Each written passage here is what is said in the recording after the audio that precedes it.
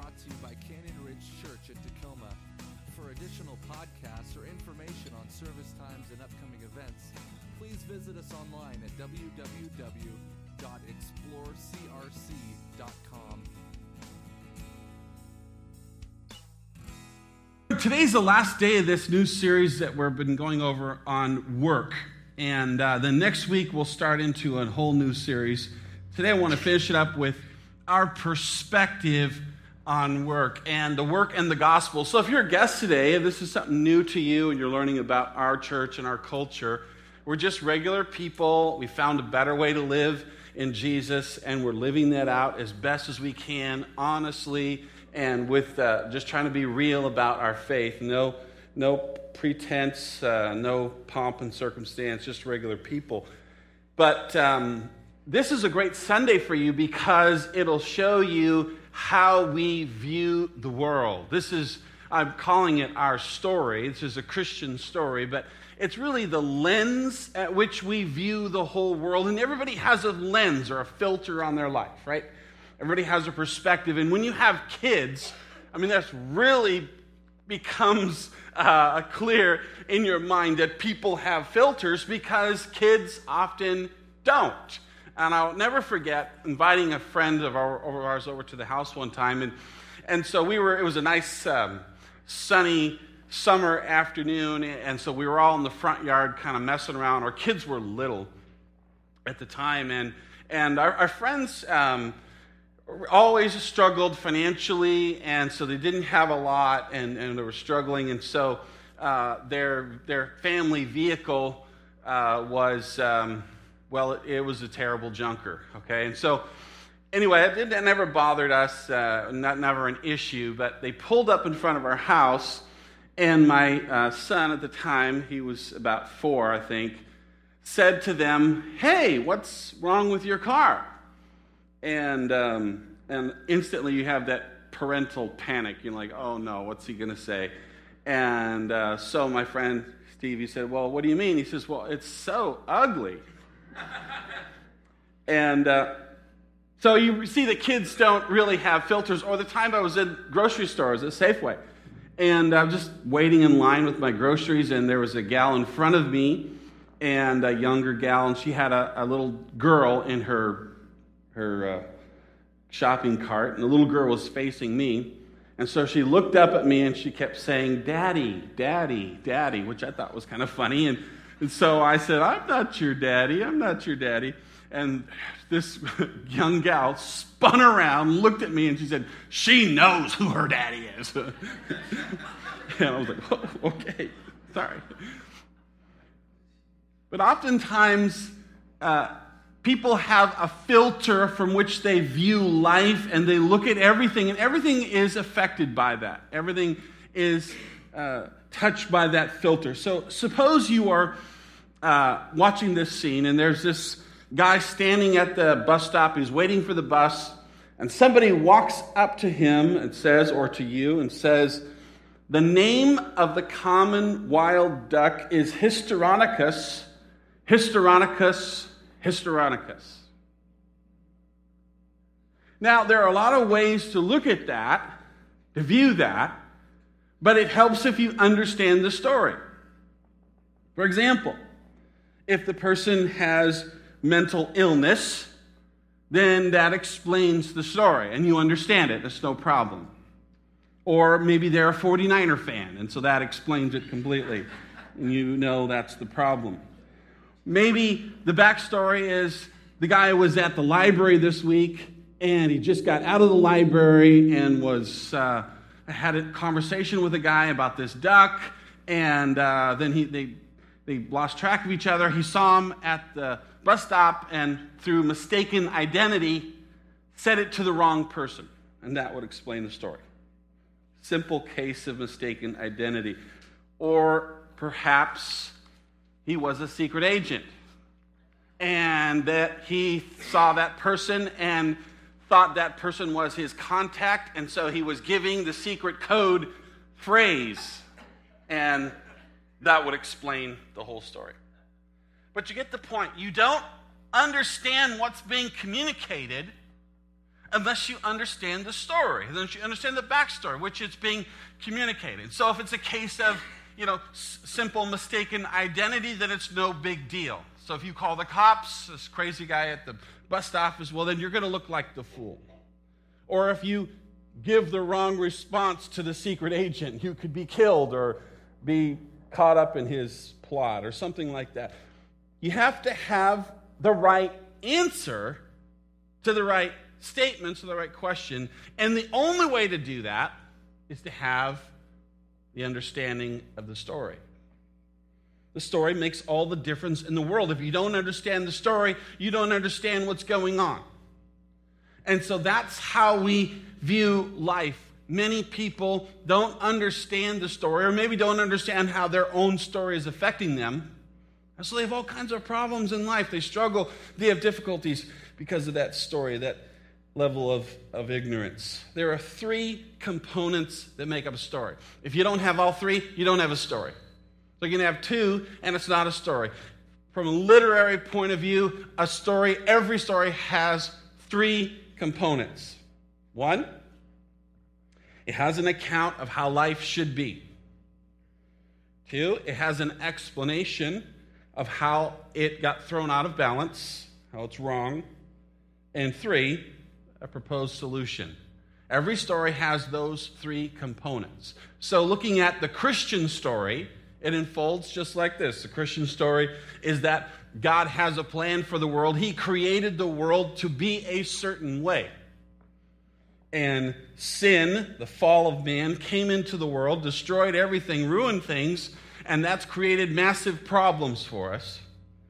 And the solution is redemption and restoration through Jesus Christ. Now, that's what we call the gospel. So, there, you just learned a new word this morning. The gospel, what we refer to the gospel, is that story there that I just told you. Those 3 things: the creation, man turning his heart to sin, and then redemption through Jesus Christ, which is the solution. Now, hang with me. This is the most unique story of its kind in all of the world. There is no other philosophy, religion, understanding that carries this same story. None. Christianity is completely unique in this. And if you travel the world, if you go to other countries and other nations, you'll see that so many things that are here in America are uniquely American, and they don't exist in other parts of the world. And that's what I'm talking about. This story doesn't exist anywhere other than Christianity. For example, Christianity sees the created world as good. God created it, and then he said it was good. It's all good. And so then sin in our case is the bad guy. Sin is the antagonist. Sin is the one that came in and destroyed everything and caused all the problem, not people. We don't see people as the problem. It's sin. And of course, God, through Jesus Christ, he is the answer to all of our problems. Now, what happens when you change the story just slightly? So imagine this, all right? Change it, just alter it just a little bit, all right? The world is for the taking. The problem is a certain race of people, and genocide is the answer. Now, that worldview, that point of view, that lens through which a person looked at the world, of course, is Adolf Hitler. This is how he viewed the world. And so his actions followed based upon that filter of how he saw the world, how he understood the world. Here's another one. The world was made for God. Infidels are the problem. And conversion or death, their death, is the solution. And if you have that point of view, that perspective, that lens at which you look at every human being on the face of the earth, then you treat them according to that filter, right? Just like we do. Now, in our story, sin is the problem, not people. In fact, the Apostle Paul goes even further to say that we wrestle not against flesh and blood, human beings. Human beings are not our problem, but we wrestle against principalities, powers, rulers, evil spirits in high places. Our enemy is the devil, and our fight is against sin, not people. Therefore, you look at people differently. You value people differently. You care about people themselves because you see they're not the problem. Sin is the problem. Sin is who we're after. The devil is who we hate, not people. Simply put, Christianity, that story, has the most hope of any story on the face of the earth. And when you view the problem as something other than people, it changes how you treat them. Take, for example, education.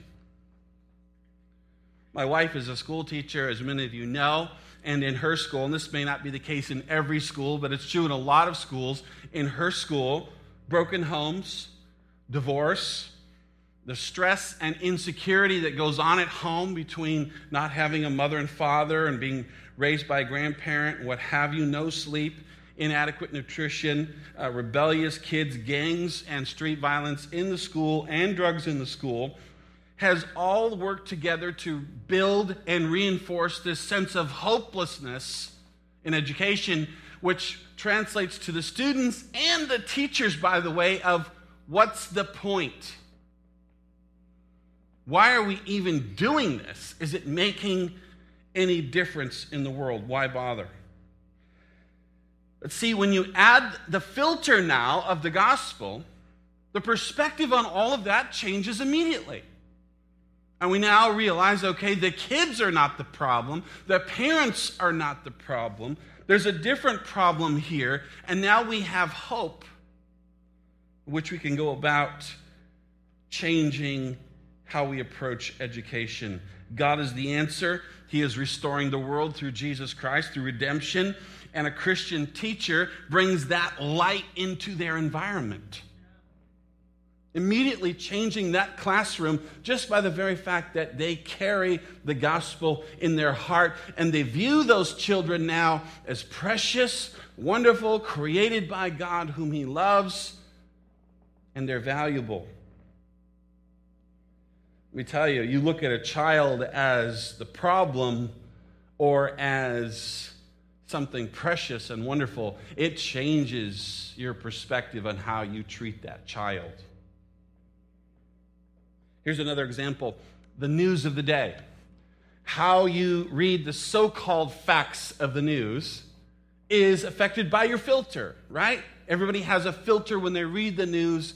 You see the news differently. What if your story went something like this? The world is neither good nor bad, so it's neutral. There's no good or bad in the world. Man is the chief problem of the world. So all the problems in the world are caused by people. And the answer to all these problems is having the right people in charge. That's our story. That's our worldview. And then you have Hurricane Katrina.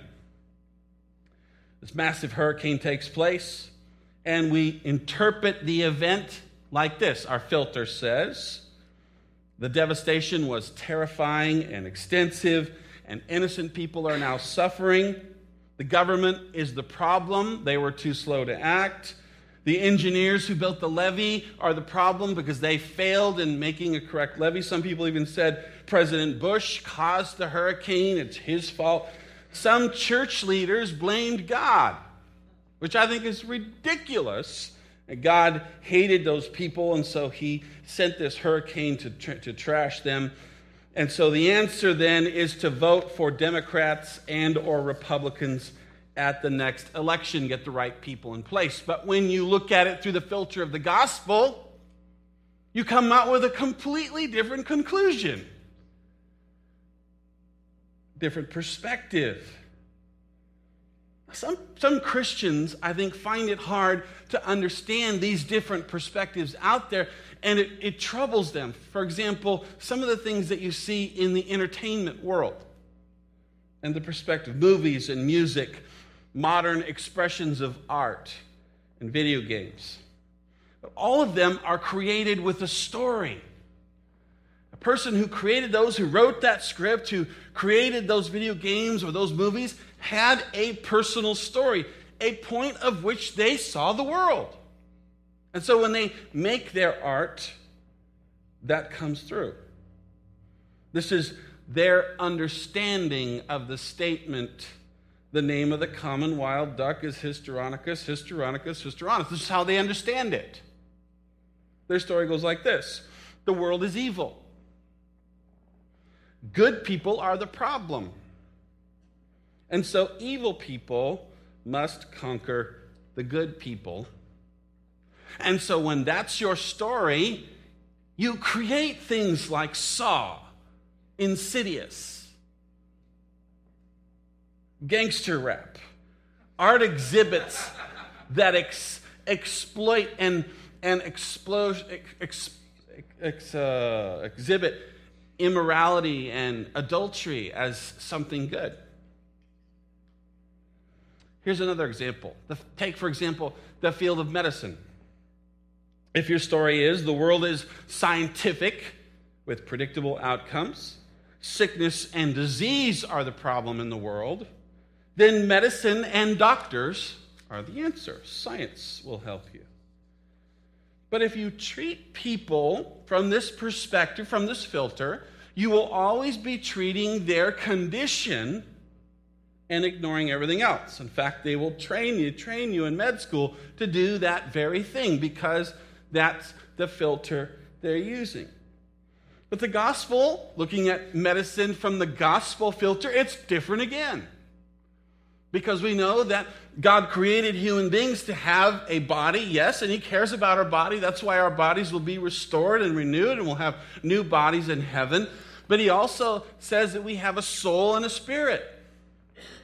And so a person has emotions. They have a spiritual side of their life. And if you ignore those two, then you may be treating the body and never, ever finding a cure or solution. And so many people go to their doctor and they're being treated for stuff that will never get better because it's being caused by the other two.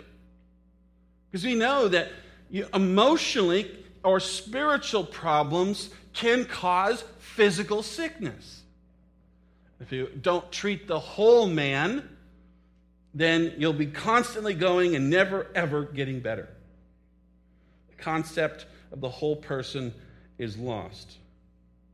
So, with all these different stories, and you have a story, and the gospel is our story. If you're a follower of Christ, that's our story, and that's how we see the world. Then, as a Christian, how do you live out that story on a day-to-day basis at work? So if you're a carpenter, does that mean that you sing worship songs and pray for everybody as you're pounding the boards and serving communion to your fellow construction workers? If you're a Christian salesman, you have to reject all the products that don't represent Christianity and only sell Christian products. Or maybe you're a Christian video game designer, and so you have to put in little Christian symbols and Christian concepts in all the games that you create. Or you're a Christian teacher, and so you have to teach your students the Bible and your other teachers the Bible, and always sharing your faith with everyone around you and praying for them and talking to them about Jesus. Or you're a Christian nurse, and so you're praying for healing for every single patient that you meet. Now, for some people, doing some of that is exactly what you should be doing because the Holy Spirit is leading you to do that. But for most people, they should not. They should not be doing those things. You see, it's a lens at which we view the world. It's our story, how we interpret God's will. So we know how to live at work. Now think about this. If you're in the art world and you have music or videos or movies or what have you, your job, your work is to be in that industry. When you tap into the most creative person on the universe, how it changes what you can do at work. Or maybe you're a Christian nurse or doctor. How much more effective would you be at medicine if you were closely connected to the one who actually created the body and knows how it works? Ideas, not products, make millions. It's not a great product that makes money. It's the idea. The idea is worth millions, billions perhaps. Who has the best ideas? God does. So it's not just going to work and trying to live out your faith in all of the Christian things that we do. It's making an integration of faith in work so that you see it through a different lens, a lens of hope that the world can be different through Christ Jesus. I think we need to start asking questions of God. Things like, Lord, how can I understand the story of the gospel in the context of my work? I go to work every day, and a lot of days just seem meaningless, and I'm just making money. How does the gospel change my work? That's a great question. That's a question I believe God will answer. What are the solutions to the problems that we're facing at work? How can I glorify you, God, at work by being the most excellent employee our company has? You see, we know biblically, from the biblical point of view, that you were created to work, that God wove that into your DNA, and so when you don't work, something goes wrong, or made to work. And your work is God's work. There's no separation between faith and work. They are fully integrated in the gospel. It's for you, it's for Him, and it's for our community. I'm hoping this morning that you will open your eyes just a little bit to see how our story, our unique story of faith and hope, makes all the difference in the world, in every aspect of the world, in sports, in the military, in education, in medicine, in every aspect of life. Our story, the story of the gospel, transforms us into a better world, in a place where people have hope of a better life and of a relationship with God.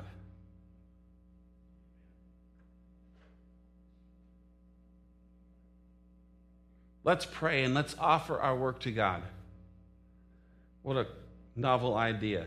Let's offer our work to God, the work that you do. And maybe you think your work is insignificant, but if it's work that's done unto the Lord, nothing is wasted. God will use you and give you great satisfaction in the work that you do if you'll offer that work to Him. So let's do it together in prayer. Father, this morning we offer our jobs, our career, the stuff that we do from day in and day out. We offer it to you. And Lord, we allow and we ask that the gospel would transform our story and our thinking and our filter, to see the world differently, as unique as it is in Christianity, to see the hope. Just that one difference, God, makes so much, that people are not the problem, and that you are always the answer. Help us, Lord. Change us. In Jesus' name, amen.